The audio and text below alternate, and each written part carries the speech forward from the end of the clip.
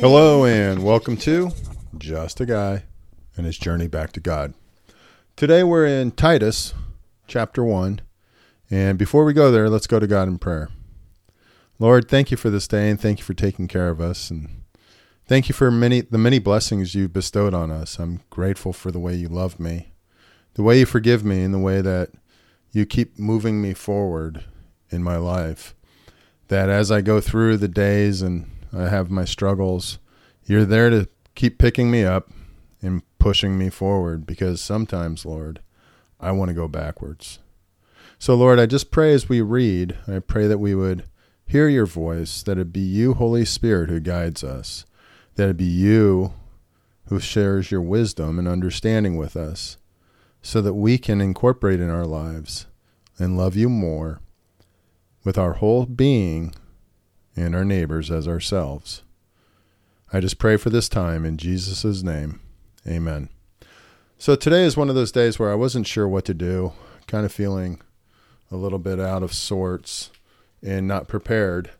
And I'd like to say I prayed a ton about it, but I didn't. I just prayed and then kind of went with whatever happened and what books were brought to me in my thought process, and as I did some reading and researching. And so Titus came up.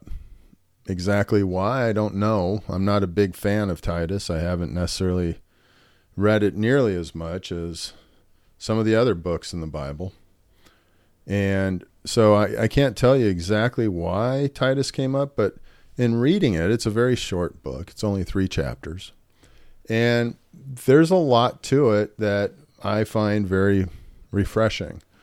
I feel sometimes that while God's word is very clear and pure, I also feel at times that I get confused by it pretty easily. And this first chapter, I'm finding to be very straightforward, and I like that. I appreciate it. It's basically, hey, I sent you, Titus, I sent you to Crete for a reason. You were to appoint elders, and here's the traits that you need to watch out for, or that you need to look for, and the ones to watch out for. And then, by the way, those who are doing bad, you need to rebuke them. Those who aren't living to the Word of God and aren't doing your will, you need to rebuke them.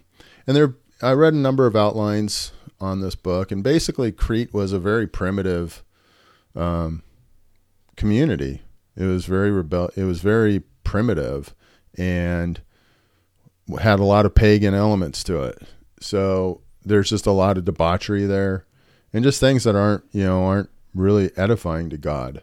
But I found within some of this, in this reading, that there was some things I could look to and point to today as, to look at and say, that's kind of like today.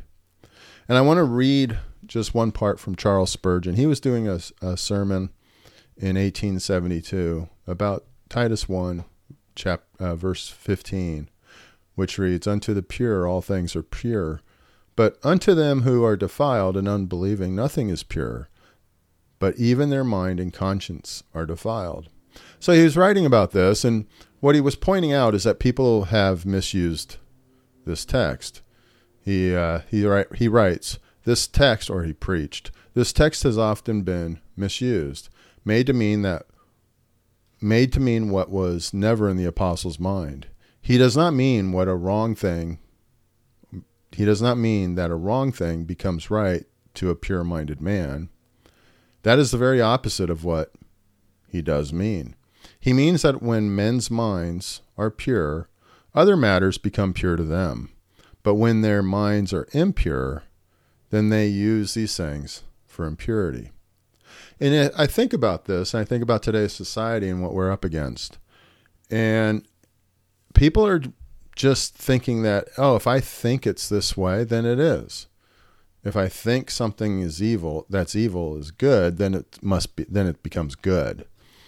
And I really just I believe in looking out at our society today, this is what is happening. When we can't define what a woman is, and we are trying to then promote some thoughts and supposed expertise to our children on things that the Bible just says are wrong. That doesn't, because society is saying it's right, or a few in society are saying it's right, doesn't mean that it is. I think about today, for today in the stock market, in the economy, we reported that there were 339,000 new jobs built and created.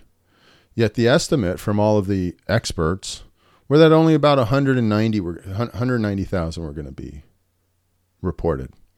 They're never right. Our experts in the government, our experts in society are never correct. Yet we still give them credit for being experts. And I think we really need to move away from that. And as I read Titus, and we'll jump into it here, I have to think about myself. When I look at what's pure, do I have a pure mind? Where do I stand in that list of the elders, in the traits that we should have? So let's go ahead and jump in there and see what the Bible says. Titus 1, verse 1. Paul, a servant of God and an apostle of Jesus Christ, to further the faith of God's elect and their knowledge of the truth that leads to godliness, in the hope of eternal life, which God, who does not lie, promised before the beginning of time, and which now, at this appointed season, he has brought to light through the preaching entrusted to me by the command of God, our Savior. To Titus, my true son in our common faith, grace and peace from God the Father and Christ Jesus, our Savior. The reason I left you in Crete was that you might put in order what was left unfinished and appoint elders in every town as I directed you. An elder must be blameless, faithful to his wife, a man whose children believe and are not open to the charge of being wild and disobedient.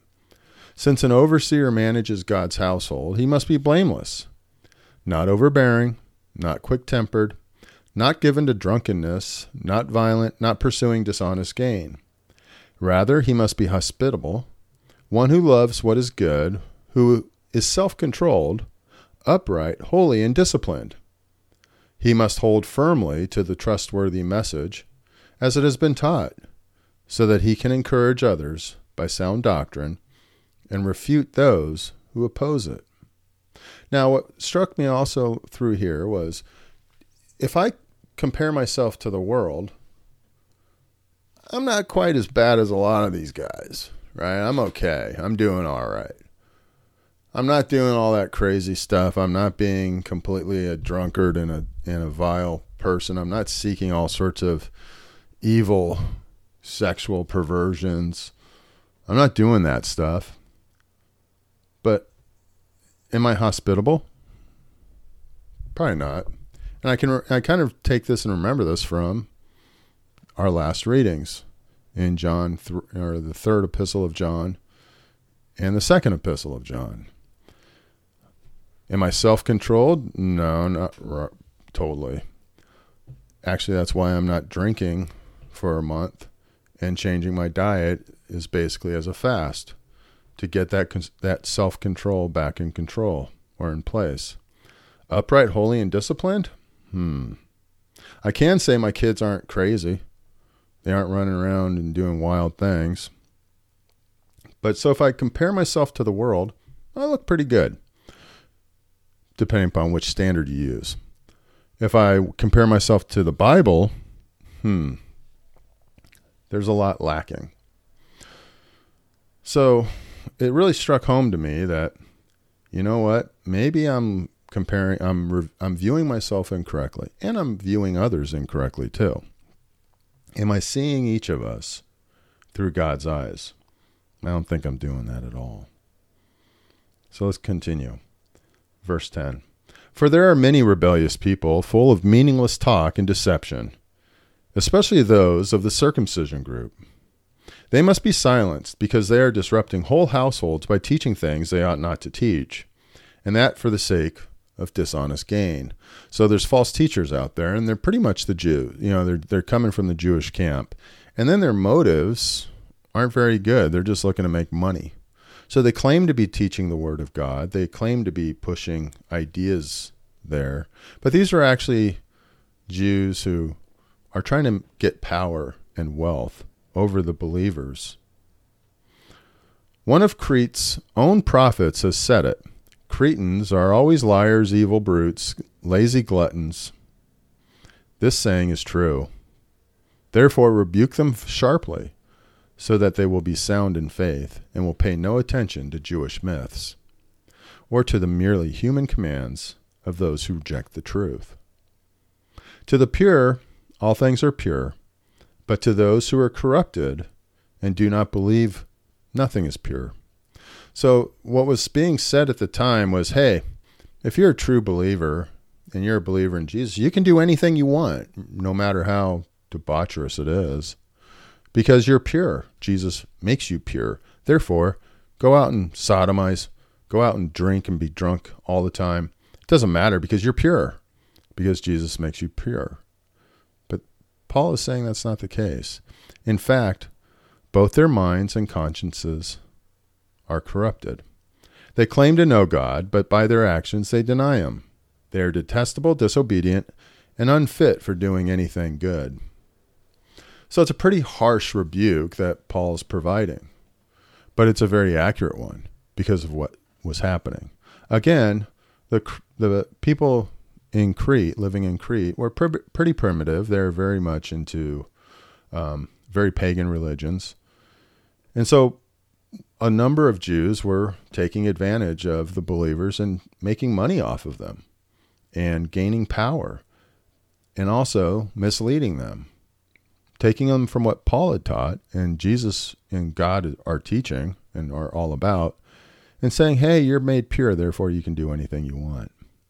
And I look at today and I think there's a lot of similarities. If it feels good, do it. Love the one you're with. And then I look at myself and say, are you really that great? Are you living for God if you define yourself against God's word? If you look in his Bible and you can look at him and what he's told us, are you living correctly? Compare yourself against the world, you're doing okay. Compare yourself against the word, where's your heart? It's not necessarily about my actions, it's about my heart. Is my heart seeking God? Well, that's the challenge and that's the journey, is to figure out where I sit and how I get closer to God, because my heart does want to move closer to him, because I know those other things just don't bring satisfaction. Yet my body, it's kind of like right now today. I'm going through a huge cleanse with a buddy of mine. We're doing 14 days and I'm doing the carnivore diet. No, I have 0 carbs going on, and you can't drink soda. You can't drink alcohol. You can drink tons of water. And I'm still having my coffee. Other than that, I mean, that's your diet. So very few carbs and 0 drink. And my heart is, dang, I need to do this. I want to do this. I'm going to do this. But my body is like, dude, you need some wine. No, you need go grab some bread. Go eat some chips. And it's like, oh my goodness. So the heart is one thing, and it's the self-control to bring that the physical under control. And that's ultimately what this is about. It's this journey. So anyways, with that, let's go back to God in prayer. Father, thank you. Thank you for walking beside us and being with us. Thank you for guiding us and speaking very plainly with us. Telling us, hey, here's the type of person. Here's the actions. Here's what they should be all about. And watch out, because people are lying and cheating for their gain. So be careful and compare their statements against your word. So thank you, Lord. And I just pray and lift up this time. I lift up this day. And I pray again that if I'm saying dumb stuff, please don't let people hear it. Remove it from this, and really just let them hear your word, your message. I thank you for loving us, and I just pray that I would learn truly how to love you with my whole being and my neighbor as myself. It's in Jesus' name I pray. Amen. Hey, thanks for joining me at Just a Guy and His Journey Back to God. I hope you have a great day.